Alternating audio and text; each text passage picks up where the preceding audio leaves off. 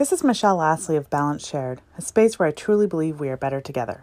So I teach women how to use essential oils, and I sell essential oils.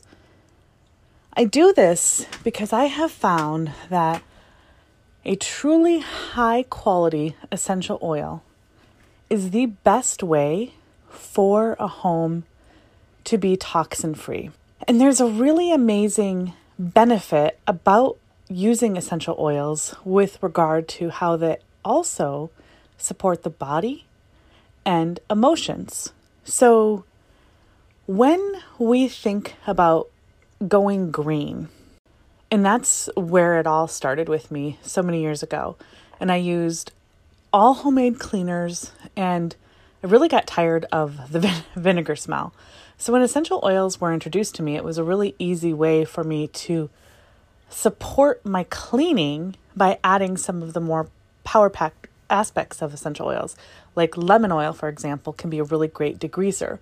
So I started adding lemon oil into my homemade cleaner, which included vinegar and water and an all-natural soap. And when we do that, we're actually then getting the uplifting aroma of the essential oil along with all of the physical properties that it comes with. And that uplifting aroma can actually make, for example, cleaning a pleasant task because it smells nice. I wanted to share that that's a huge piece of what I do because it's going to come up as we discuss the topics that we discuss in this realm of Balance Shared. And if you have been following me along for a little while, you know that I teach on essential oils, and you can find a lot of videos on my Facebook page and my YouTube channel that do just that. The more I've gotten into teaching about essential oils, I've started to see some repeating patterns with people, with women especially. The women that I've been encountering are all fantastic and have really great big hearts, and they all want to support their families the best way that they know how. And then I also see a lot of conflicts, like time conflicts or desire conflicts. So what I mean by desire is, like what the woman wants to do for her own life and how it conflicts maybe with her husband's needs and desires or her children's needs and desires. And then time is just really straightforward, right? Like, for example, I had a late night last night and didn't get home until late. And then I still prepared the meals for the next day. And with a little bit of ebbing and flowing and trying to finish up some other projects, that meant I didn't go to bed until 1:55 in the morning. So I teach on essential oils, and I also teach women how to find their breakthroughs. It could be from running the day-to-day household management things, but it could also be digging into that desire that you have. Like, what is it that you really want to do? If you run a business and you're trying to figure out the next strategy, the breakthrough could be there as well. I also teach how to use computers. This is a gift that I've had since forever. We'll say 11 years old, somewhere around 5th grade, when I was introduced to the first computer, the Apple IIe, in my 5th grade classroom. And absolutely, we played with Logos and the Oregon Trail game. And ever since then, I have been able to pick up how the software works. I can see the patterns. I can see the similarities, I can see the differences, and I can navigate between the two with relative ease. As I worked in various roles as secretaries and managers and accounts payable and all these other crazy roles that I had, I started to realize that in these paid environments, your typical hourly job environment, I was the tech support. When the staffing at an organization all fell through, I was the one who ended up figuring out how to build the database for our brand new computer system that was going to make our lives easier. And that skill has developed and grown ever since. So those are the kind of 3 things and the 3 ways that my magic presents itself and what we'll be talking about on this podcast. Essential oils, breakthroughs, and technology. Thank you so much for tuning in and walking through this journey of what a Balance Shared podcast will look like. I can't wait to see you next time when we tune in. And remember, We are all better together.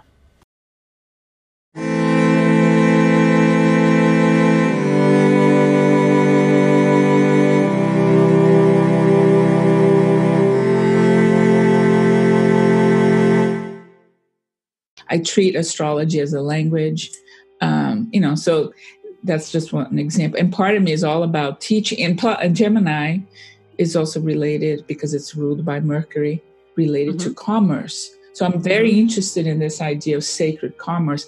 How can we heal capitalism from its virus that has attacked the system and taken over like a mutant?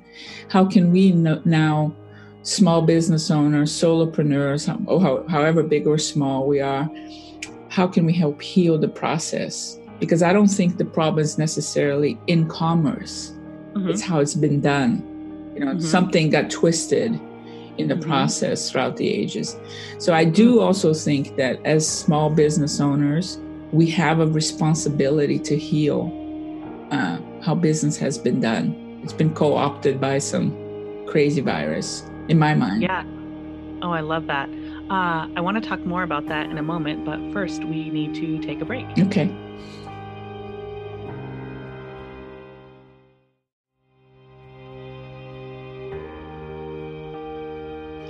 Welcome back. We were just touching on healing our world by being aligned really with our charts.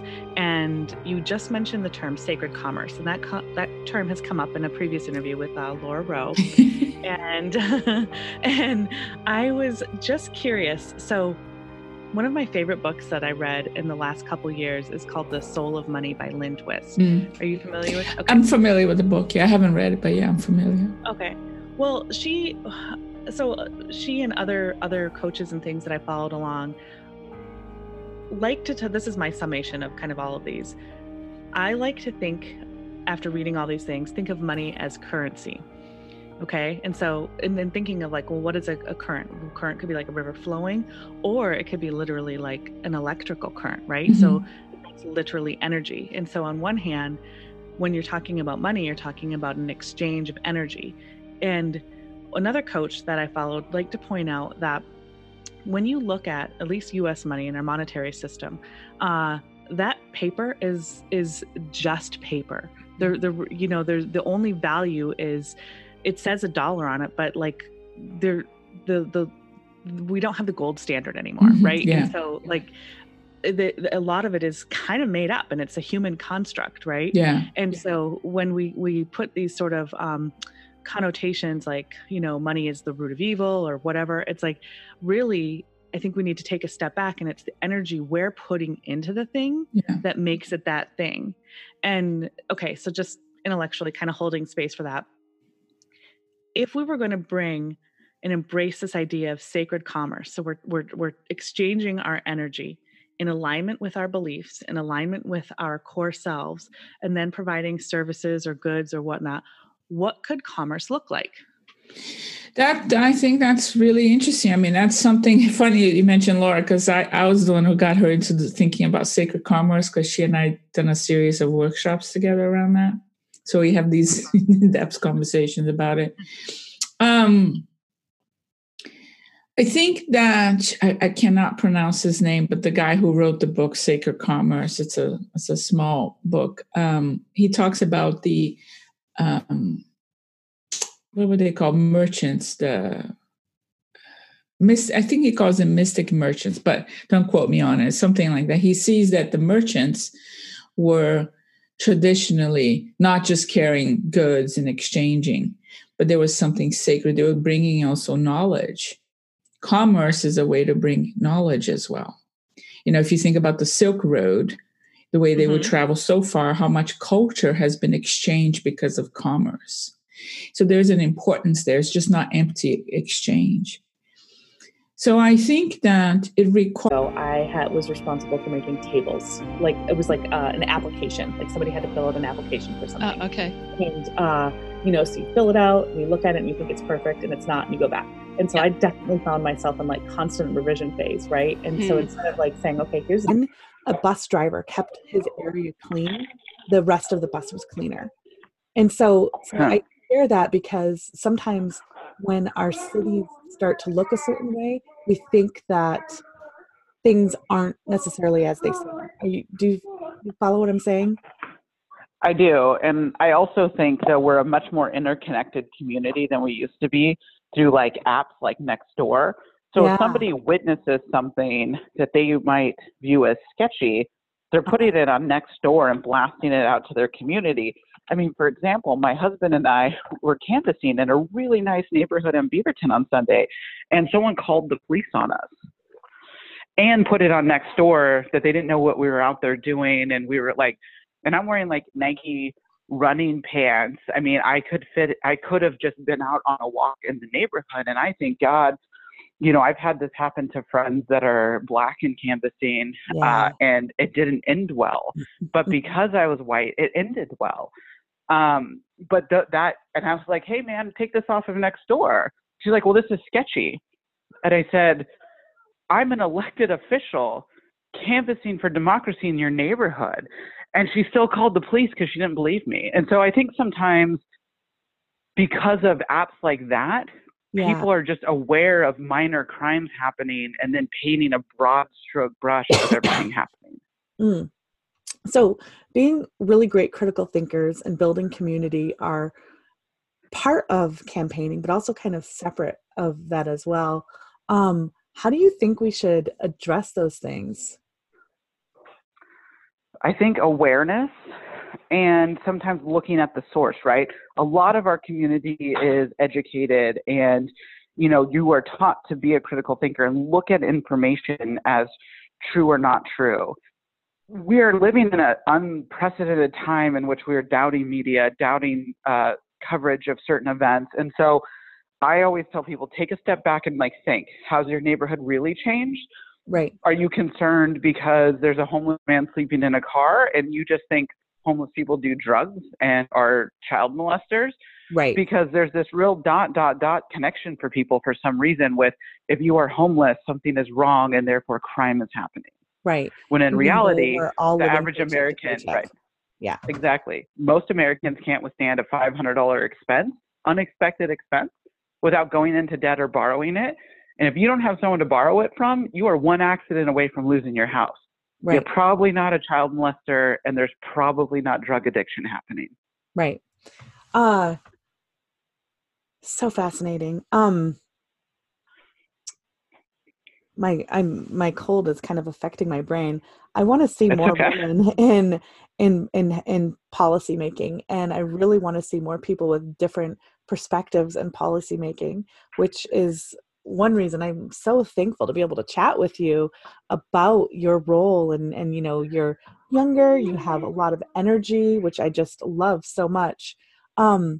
We touched on this a little bit in our previous interview, but I really want to check in with that again. How did you get support to be able to run? Like initially? So my first campaign, I won kind of by brute strength. I read a lot of books from the library. I know that sounds weird, but my husband and I both did, like how Barack Obama won his campaign kind of thing. But I got a lot of support from other electeds, like, you know, maybe helping me not repeat some of the same mistakes. Or sometimes you're like, this seems like a really good idea. I should spend money on robocalls to call everyone. In reality, no one wants a robocall.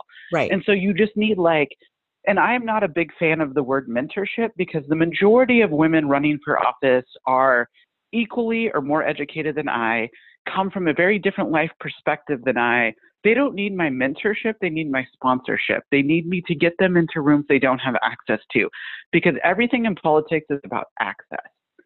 Access to information, access to spaces, access to donors.